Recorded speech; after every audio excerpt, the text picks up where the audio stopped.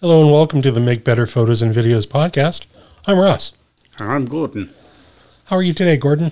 I'm hanging in there. So much better than the being hung in there. That too, yes. Yes, although there are the days. Or am I go? Oh yeah, just pull it. I'm done. I can't do anymore. So today we're going to take a little walk into esoterica. Because Gordon and I spent a lot of time talking about the how. How do I make this kind of photograph? Mm-hmm. What's the gear I use? What are the tools that I use? And as I was preparing some notes to share with Gordon, I looked on the internet. I did. I looked on the internet because I wanted to see what was happening on the internet pertaining to photography. And mostly what I found was the 12 best ways to the top 10 tips, 5 ways to get the best. Yep. And then I threw up because most of it was. Yep, exactly that. Yeah, it was. It was just like, wow. People actually spend time on this? That's tragic. So the question that we are going to ask you today is we're not going to talk about how. Nope, no hows in this one. No hows in this one. But don't worry, how will be back because how is very popular. But not today. Today we're going to talk about His cousin. its cousin.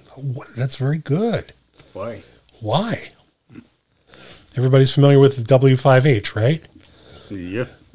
Who, what, when, where, why, and how. Yep. That fifth W, from an artistic perspective, may be the most important question to answer. So, the first question that I would like listeners to think about is, do you make photographs or do you take pictures? Well, in my case, I'm going to say just off the cuff here that I guess I've been guilty of both. So maybe guilt is a harsh word, but I think we've all been in both places. Where sometimes we are working as to satisfy our creative means by making photographs. And then there's the time where we've just taken pictures. Mm-hmm. And the real difference here is the probability of success when just taking pictures versus making a photograph is going to be a whole lot lower. If you're just walking around going click, click, click, click, versus taking the time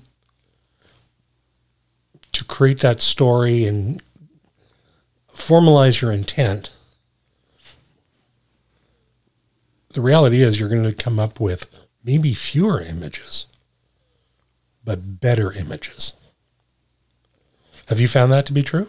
That's true, and I'm finding it more true as I go along.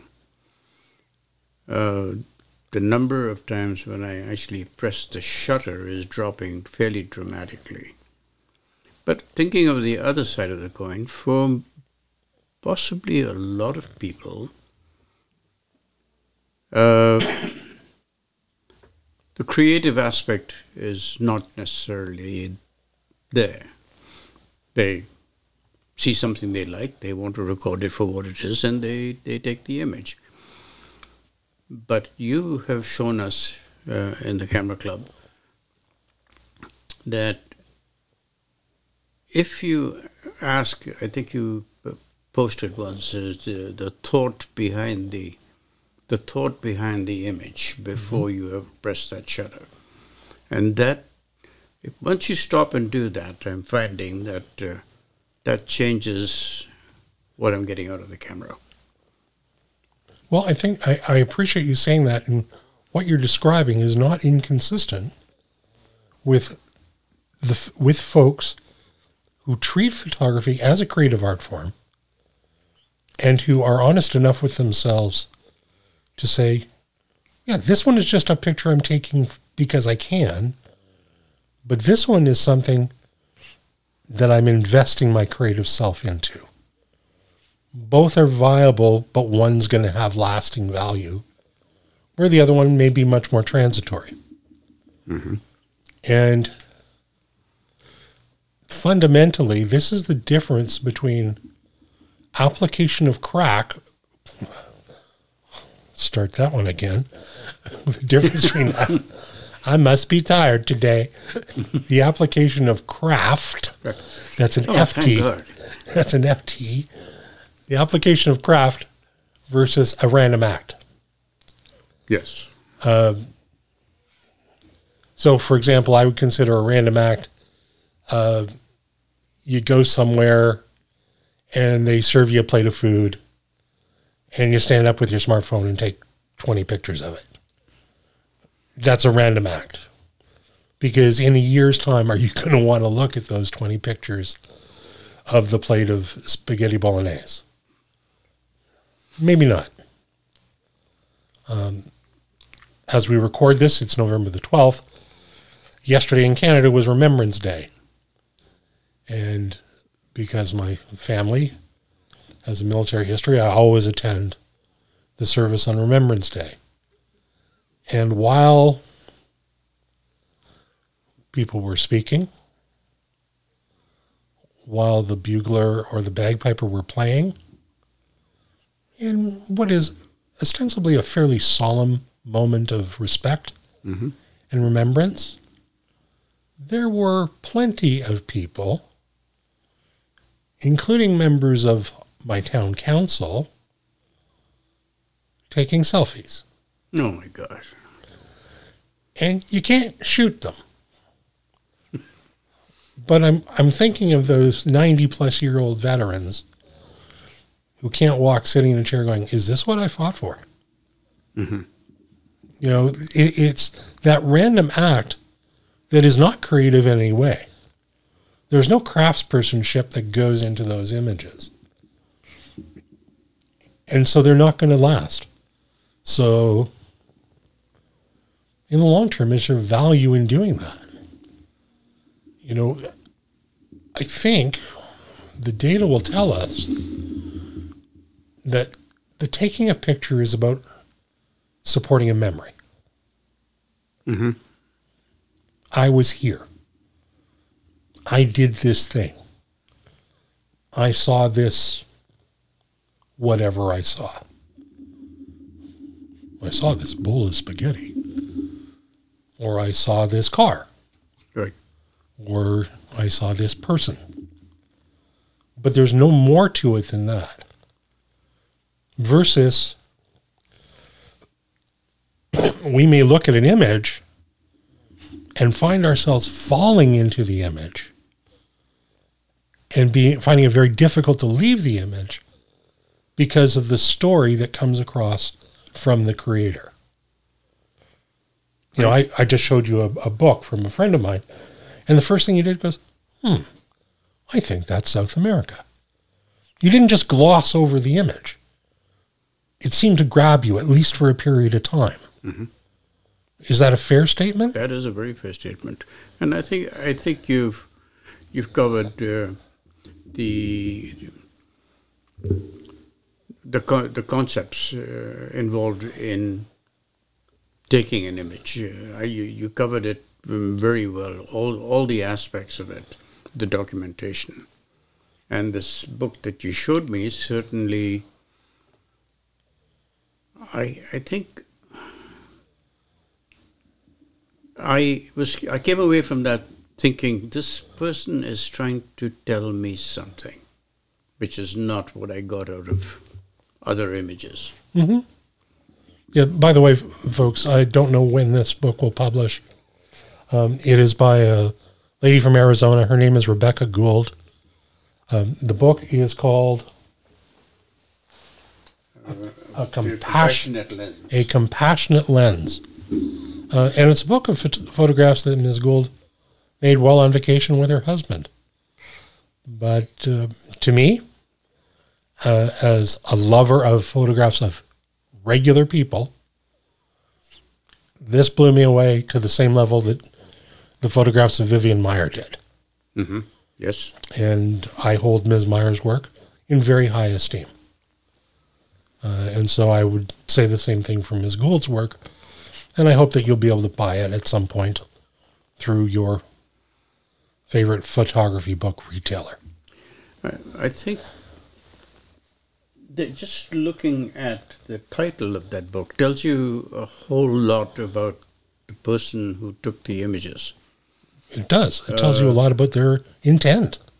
It tells you about their intent, but the fact that as she was looking at whatever she was looking at, wherever she was, she could see this compassionate storytelling idea.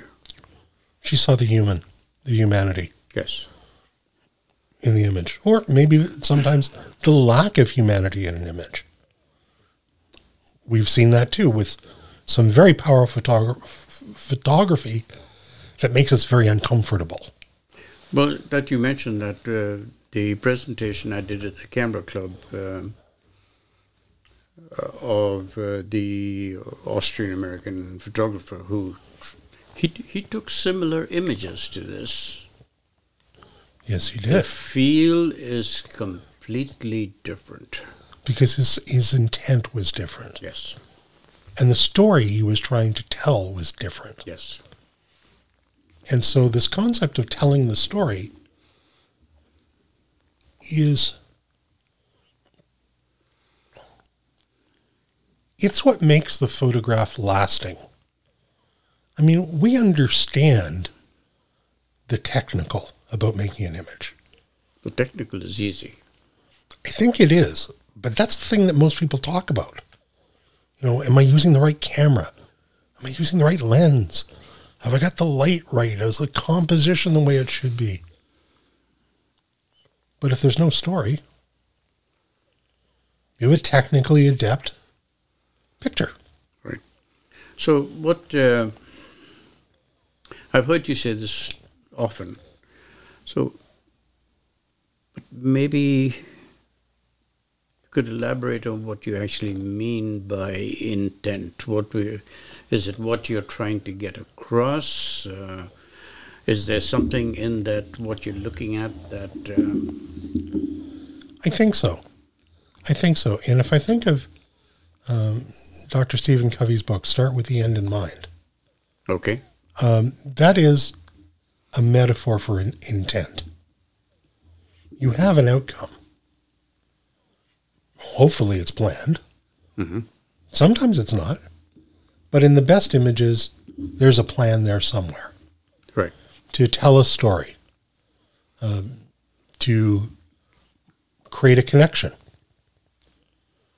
To inform more than, here's another documentary picture of a hamburger. Right. Or another documentary picture of a kid eating an ice cream cone. There has to be more to it than that for a photograph to, in old jargon, have the legs to be able to stand for a period of time. And when we think about planned outcome, presuming we do, the questions that I might encourage the photographer to be able to answer to help to define the why of that outcome is, what are you going to do with the made photograph? I mean, we've talked about this before. Mm-hmm. How many thousands of photographs die on hard drives? Most. Never to be seen. Right. So why did we make them? Who's the audience that the photograph is being made for? It's perfectly okay if the audience is just you. Do you get pleasure from it? Right. Does it make you feel joy? Make you feel pain? Does it make you feel, period? So do you think that how it makes you feel is probably a common denominator in all the images. But you would, unless, of course, your outcome is, well, actually, no, it should be the common denominator. I was going to say, and unless you were being paid for the job or whatever, but even if you're being paid for the job, if you don't get the right feel out of it, that image is wrong. I have to agree with your perspective on this. You know, I was a wedding photographer. I confess, I didn't like it. But the difference between a good wedding photo and the vast majority was that the vast majority didn't have the feels. Right. They didn't make you, as a viewer or as the creator, want to be there and want to be part of that time and want to be able to revisit that time again. Most of them just are, yeah, there's two people and one of them's in a tux and one of them's in a dress and they look sort of happy today. Yep. And I don't say that there's something wrong with that, but those photographs don't have legs. Someone else isn't going to look at them in 50 years and go, man, I wish I could have been there. Because here's all the things that I feel from looking at that photograph. Right. And yet we can look at landscapes made 70 years ago, and they make us feel. Yep. We can see photographs of people made 100 years ago. But they're made. They are made. And because they're made, there is feeling. And the photographer probably knew his or her audience. Who is the viewer besides myself? Right. That I am making this photograph for. Great photographs are a gift. You don't have to accept them. But when you find one, and you do, they can be, I think life-changing is a bit of a stupid sentence, but they can be transformative. They can be eye-opening. Mm-hmm. They can give a person another perspective. So how would you say then that how does the audience that you're going to project this to influence what your image is? Well, that's a great question. And I can answer for me. Yeah. I can't answer for anybody else. If an image that I make does nothing for me, yes, I have no audience. So first off, So primary has to be you. It has to please me. Okay. And then secondary, how does the audience? Well, then I can potentially conclude that folks who will look at the image in the same way that I might look at it, see it the way I see it, doesn't mean they'll interpret it the same way, but they may also get a feeling from it. Right. Now, that is the work I do for myself. If I'm doing work for someone else, I know who the audience is. Yes. If I'm a wedding photographer, I am photographing for the mother of the bride. Right. She is the ultimate customer, or at least she was when I did this 40 years ago. So I am influenced in that context by wanting to ensure that the audience will see the work the way they need to see it, based on their needs and their wants. When I'm working for myself, I'm basing it on my own needs and my own wants, and if someone else likes it, great. If they hate it, that's fine too. Right. And some will even choose to ignore it. And that's also okay, so long as it pleases me first. And I think you've also mentioned in the past, if you are doing something for advertising, for instance. Now you really know who your audience is, the mechanics and the thought process behind what you're doing will be modified. So I can see where you're going with that. So the mother of the bride is one, the CEO of the company who's going to look at the Coca-Cola can and decide that red is not correct. Yeah. So yes, I can see. Well, or let's use the example of an executive portrait. Yes. The audience is going to be the person in the portrait. Yes. And they're going to want that portrait, in all likelihood, to create a feeling of confidence and competence and skill in the mind of the viewer. Right.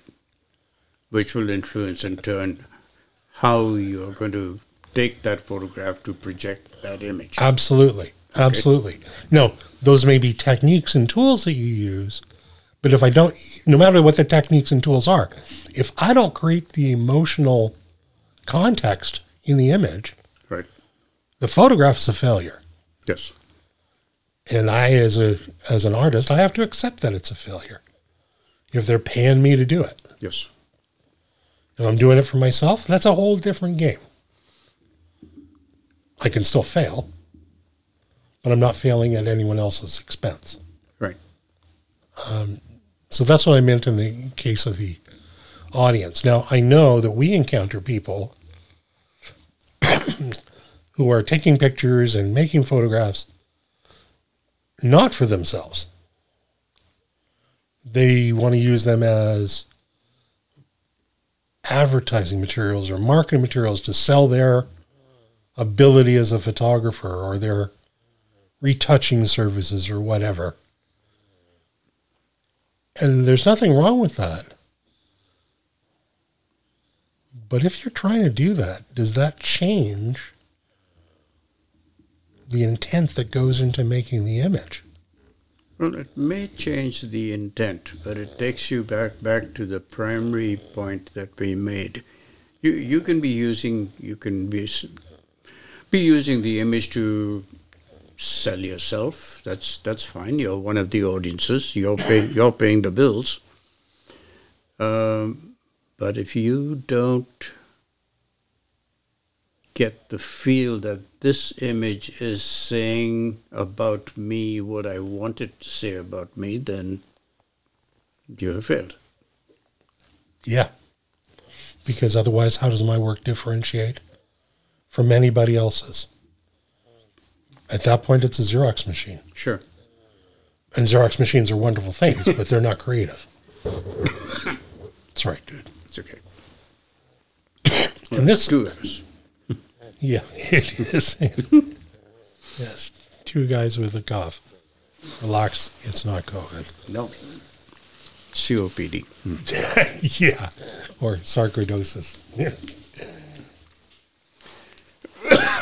And this leads to something that you've heard me talk about, perhaps at too great a length. But it's about the emotional commotion in the image. Does the image trigger an emotion in me as the creator and potentially in a viewer?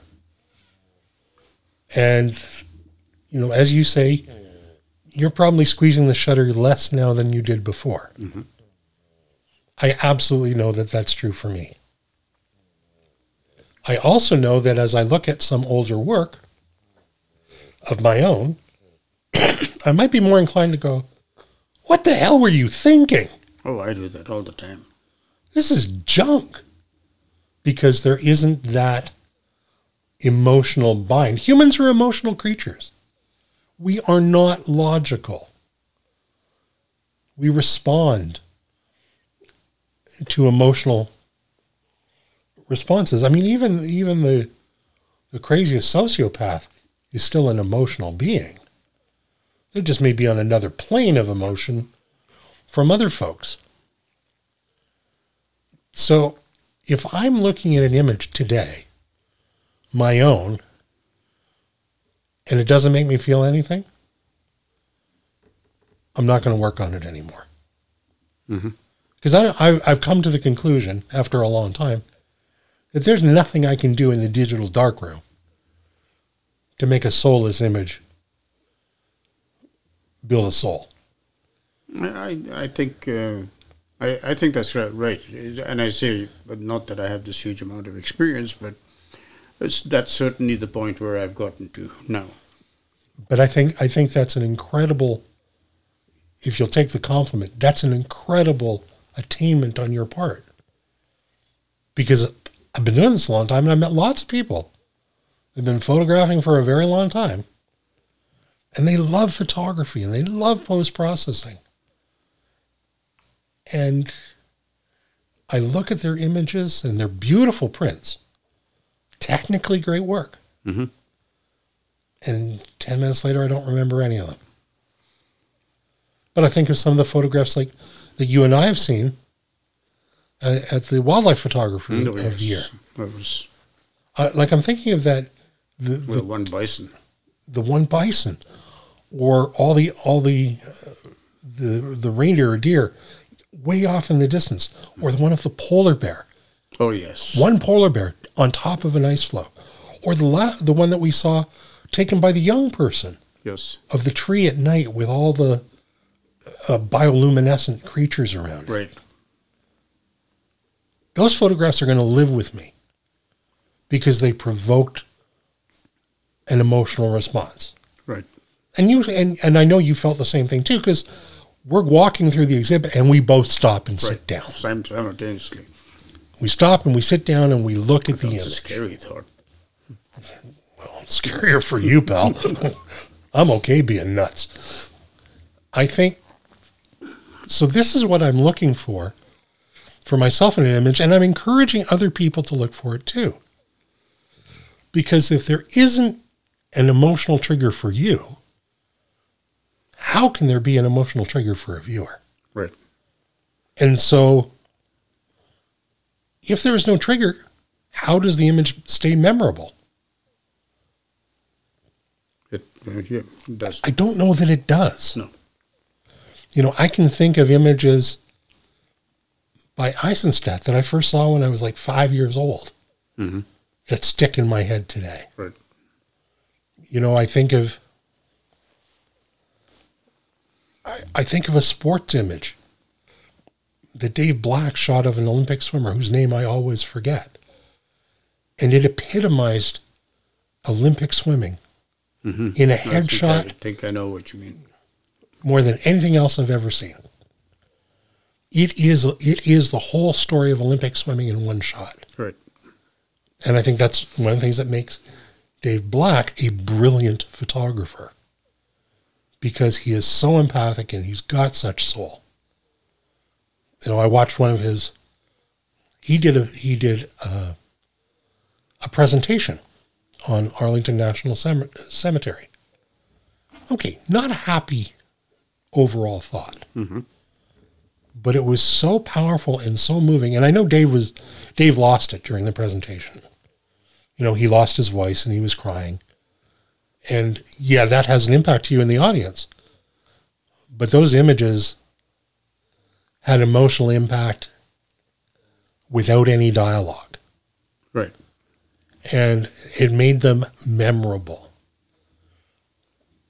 And why I think this is so important, and why I believe that every creative should be asking this question: what's the emotional commotion? If there isn't any, the image is disposable. Right. And we know, look, there's lots of images that get taken and lots of images that get made that in the long term are disposable. I got hundreds of thousands of them myself. Mm-hmm. That's part of the game. It's part of the deal.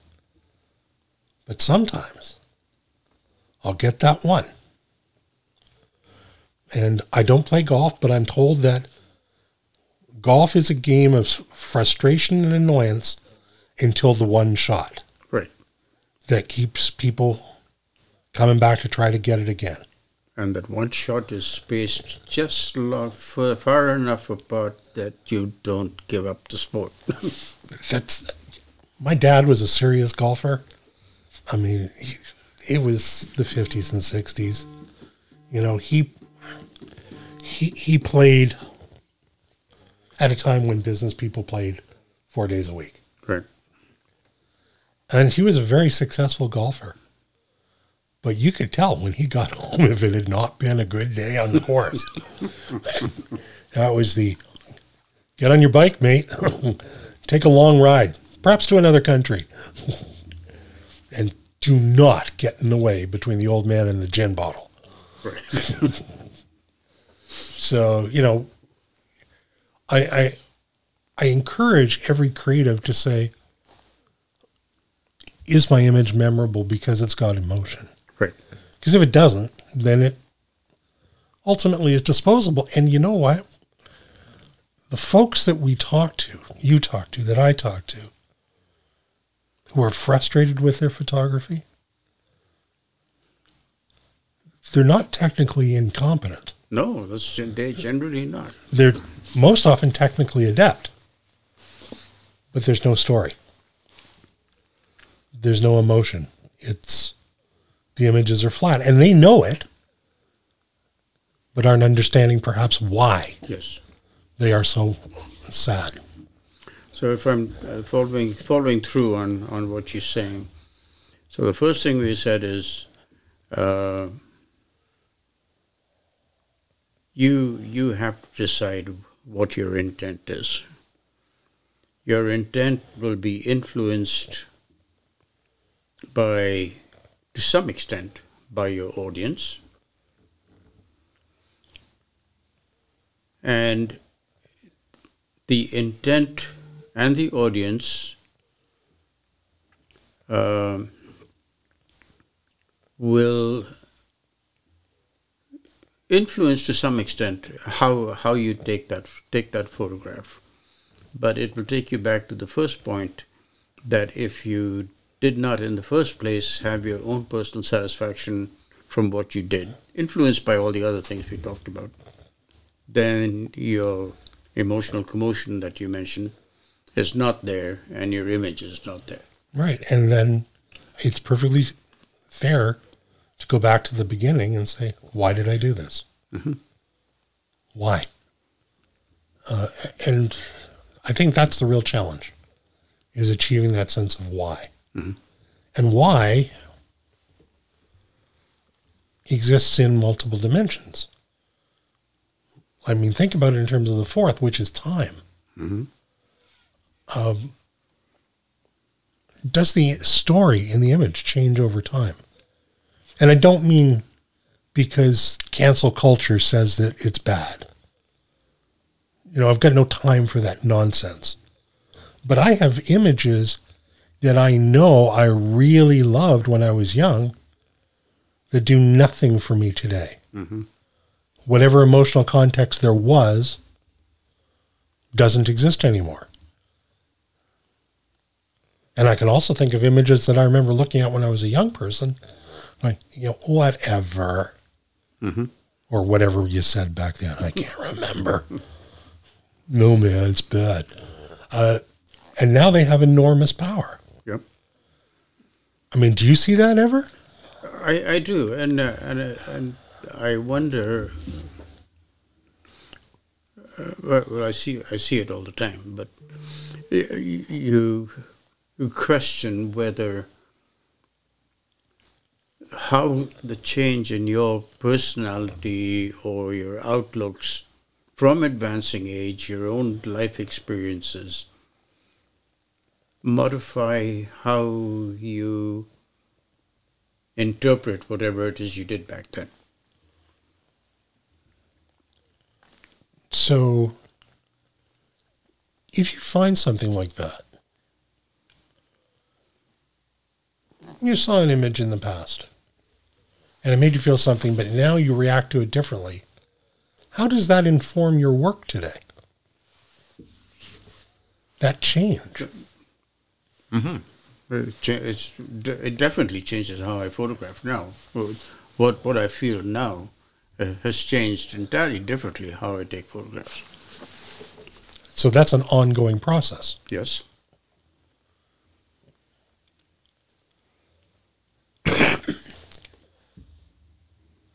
So I've also talked to people who are very concerned with what's going to happen to all the images they've taken.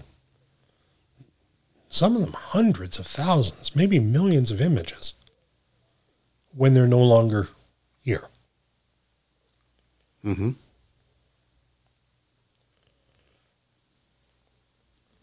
The question I have to ask the creator is, do you care? Does it matter?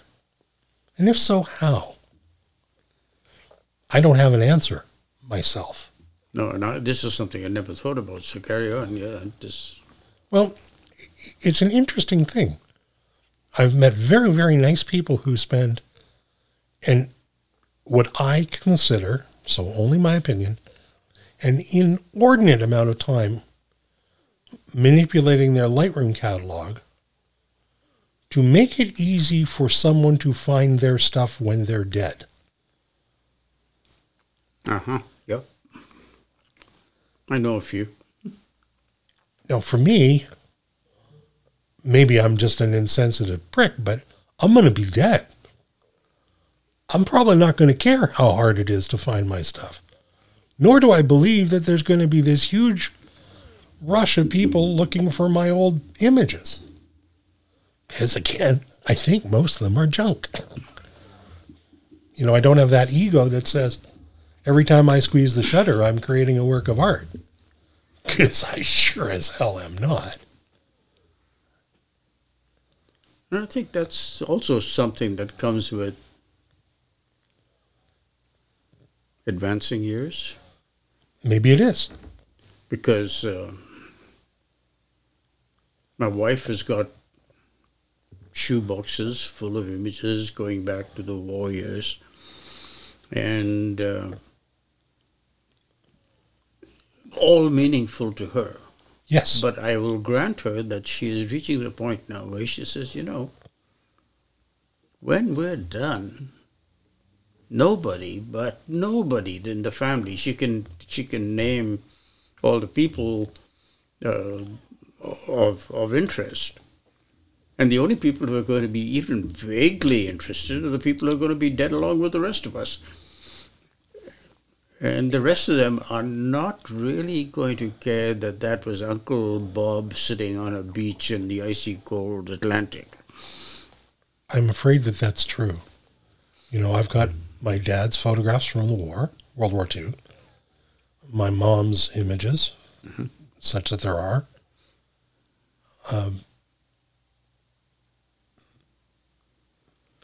They are meaningful to my wife only marginally.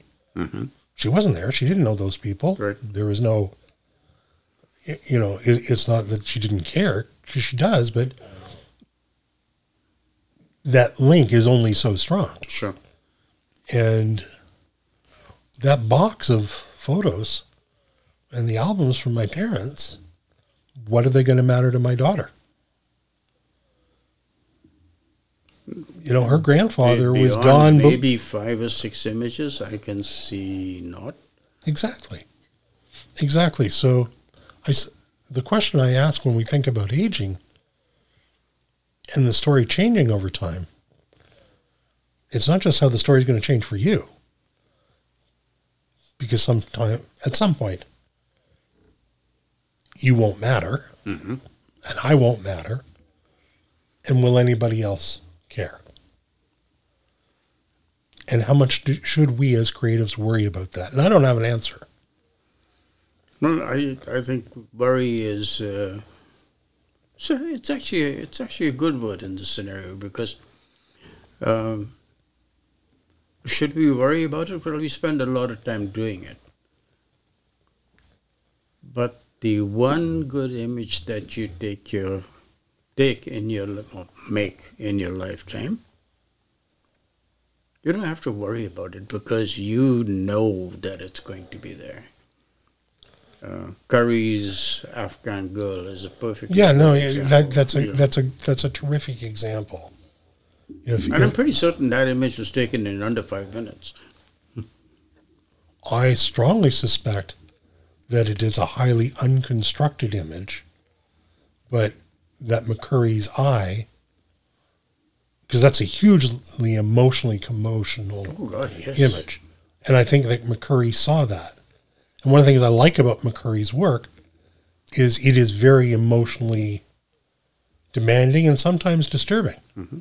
I mean, I remember at the Camera Club 5 years ago sharing one of his images from Nicaragua, and people being so offended that they left. Right. Because the image was that emotionally disturbing. It was accurate, it was factual, but the story was troubling. Right. You know, Kevin Carter's image, you and I have talked about this before, The Child and the Vulture. Oh, yes. That is a massively emotionally powerful image where most everybody didn't know the story, and that the flashback was so bad that Kevin Carter killed himself because of it. Right. You know, wow. But I don't want to get that. I don't want to go into suicide or No, let's that, at least not yet. That kind of thing. But I do want to think about all those images. Now, you and I, because we are sad for you alike, enjoy museums. Yes. We like to go to museums. And we like to see what's there. I have the great good fortune to know a paleontologist who has retired now, but worked at the ROM in the back. Right. For years. And when my daughter was young, we went down and Brian took us into the stacks. Okay.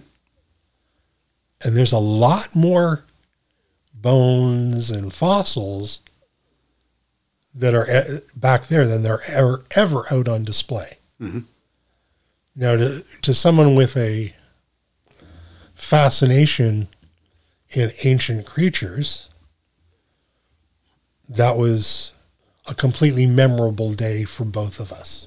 Right. You know, my daughter will talk about it still. And it was, 20 years ago? But that 3/4 day at the museum meant a lot. But when you and I go, or when anyone goes to a museum or an art gallery, they have a lot more content than what is ever out on display. Sure. And that content, we say, is curated. Okay. Some smart folks get together, they understand the goal, the story that needs to be told in this exhibit, and they have to pick from this massive selection of options enough pieces to make it interesting, and not so many pieces that the viewing audience gets bored. Yep. You know, I mean, I think There's a fine line there. There's a fine line. I think about the time that you and I walked through the exhibit on history in India. Yes. And I don't know anything about the history of the people in India and the subcontinent. But what I got out of it was a great sense of time movement and culture. And when I left the exhibit, I wasn't tired of it. Right. And did I want to spend another 2 hours in it? No. So I credit the curators. But you would go back on another time and spend another 2 hours on it. Oh, absolutely I will. Absolutely I would. Right. Because I miss stuff. Right. But I have to credit the curators for doing the hard work to create that framework for story. Right. That I can visit more than once. You know, it's not like watching a film the second time. most movies are so disposable that at that point you watch them the second time, they're just noise. But a visit to an art gallery or to a museum or even great film, we will see things that we missed the first time. Right. And that is the value of curation of art, or in the editing process and the directing process of making a film. So the question I would ask of the photographer is, are you curating your images? And by that, I'm going to break it down into terms that I understand, which is going to be simplistic. So what you're saying is, okay, you've got all these images. Now you better put them into, if you're going to spend the time worrying about who's going to see them, then you better put them into some format that is easily understood, will hold somebody's interest for a period of time, and maybe reside in their memories for a short period of time. To ask more than that is perhaps expecting a bit much of anything. And it very well may be. But I don't think if you don't, I fear that if you don't do what you just said, you have a big box of nothing. Yep. Because to expect a viewer to do self-curation, not going to happen. No, it's not going to happen. They will try for a while. Yeah. And then they'll close their eyes and the shoebox goes in the... It goes back in the bottom of the closet. It just becomes too much like work. Yep. And they don't have the connection to complete that curation process. I mean, I can recall... Yeah, they don't have the connection. They don't have the interest. They don't have the time anymore. No, it's very busy. You know, I think an example of this is the whole family tree thing. You know, it's coming up to that season, and we're going to see all kinds of special deals from Ancestry to get started on your family tree. Now, I know who's behind Ancestry. Okay. I know the organization. I even understand their motivation. I don't buy into it, but I know why they do what they do. Okay. And it doesn't involve a toaster oven, although that's a joke I've made before. And they're doing it because they know that everybody's got their shoebox full of photographs. They do. And they also know that 90% of the people are going to give up in the first 30 days. And then they'll get them back again and again. I don't have a problem. I don't have a problem with that, but it's an example of trying to turn curation into cash flow. And yes, that organization does want your cash. Oh yeah, absolutely. They definitely are happy to take your cash. So when I think about curation or self-curation, is how do you create the images? Are they just a shoebox? Right. Or are you curating them as a collection of single independent entities?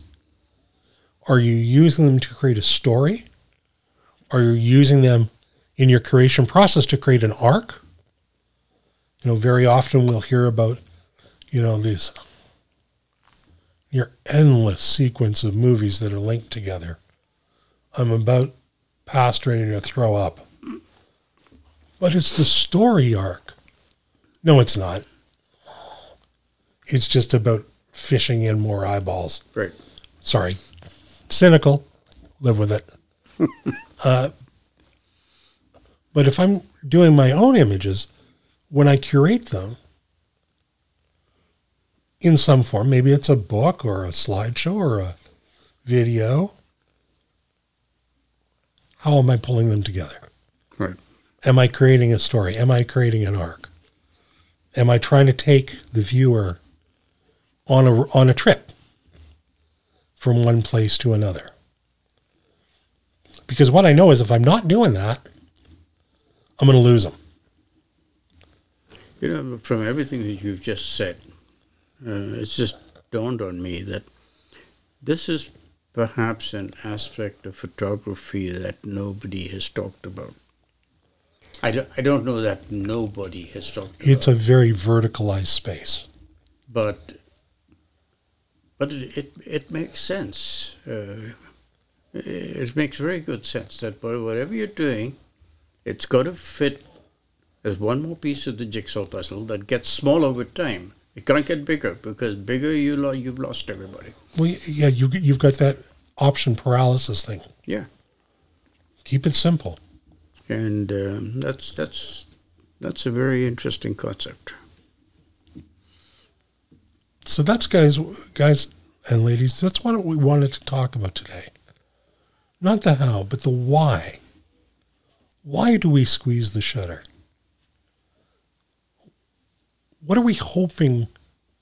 What's our intent? What are we planning on achieving? After we've squeezed the shutter, what's the outcome? Or what was the outcome that gave us the why to squeeze the shutter?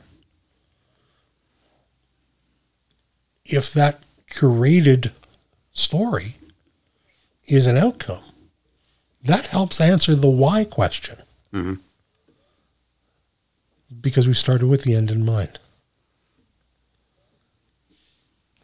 Otherwise, I fear that we're filling the digital shoebox. And it looks like, as Google was once described to me, as the Library of Congress with all the covers torn off and all the books thrown on the floor. And its ability was to find stuff in that mess. Right. You know, nothing is ordered. Their concept is that order only exists in a very short-term manifestation. Right. Maybe that's so. But for art, that doesn't work. Mm-hmm. You know, when we talk to people about, as we did yesterday on the Kelby One Community Live show, photo books. And it was marvelous to see all the different books. And everybody started off with the how book. Right. But by the end of the episode, everybody's talking about the books that inspired them, that created that emotional charge to go out and do that stuff. And I was impressed by the number of the people. It's a very small community who attend, who had actually already done their own books. Right. They didn't have to be big, long books, but they'd gone to that curation step. And it was absolutely magical watching them, you know, talk about that. Right. I mean, this book that you just showed me, this is an epitome of what it should be. I agree. I mean, I was sitting down, I'm looking at this book at an angle. I can't see the whole cover. The light is crappy. In the room. Okay. But I just, from what I could see, I'm just looking at this thing and I'm saying, oh man, I don't know what he's got here, but this I want to see. And I want to see it again. Yeah. And again, one of the things that I think that Ms. Gould has done really well is as you go through the book, it's not just photos. Because many of the photos are accompanied by the story and what she was seeing. Right. And what she was feeling when she made the image. Right. And that is the one thing that I think sets it above a lot of photo books. Yes. It's not just pretty pictures.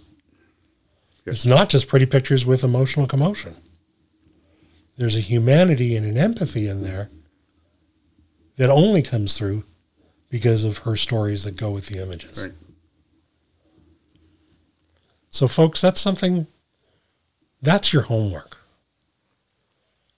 for the rest of your life. Yeah, that sounds about right. To think about why. Sure, spend time on how. Learn a technique. Do whatever. Buy that piece of gear because you think it's going to make you a better photographer. Here's a hint. It won't.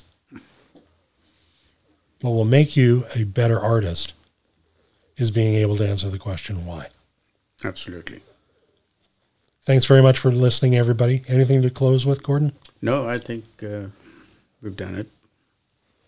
Great. Gordon, as always, it's a pleasure. You got even more compliments this week. I did? Oh yeah, on the live show, you got dear. to tell Gordon we like him. He's great. Oh dear. Yeah, I think it's awesome. Anyway, No, thank you. thanks everybody, and we'll talk to you again soon. I've been Ross. And I'm Gordon. Have a great weekend, however you spend your time.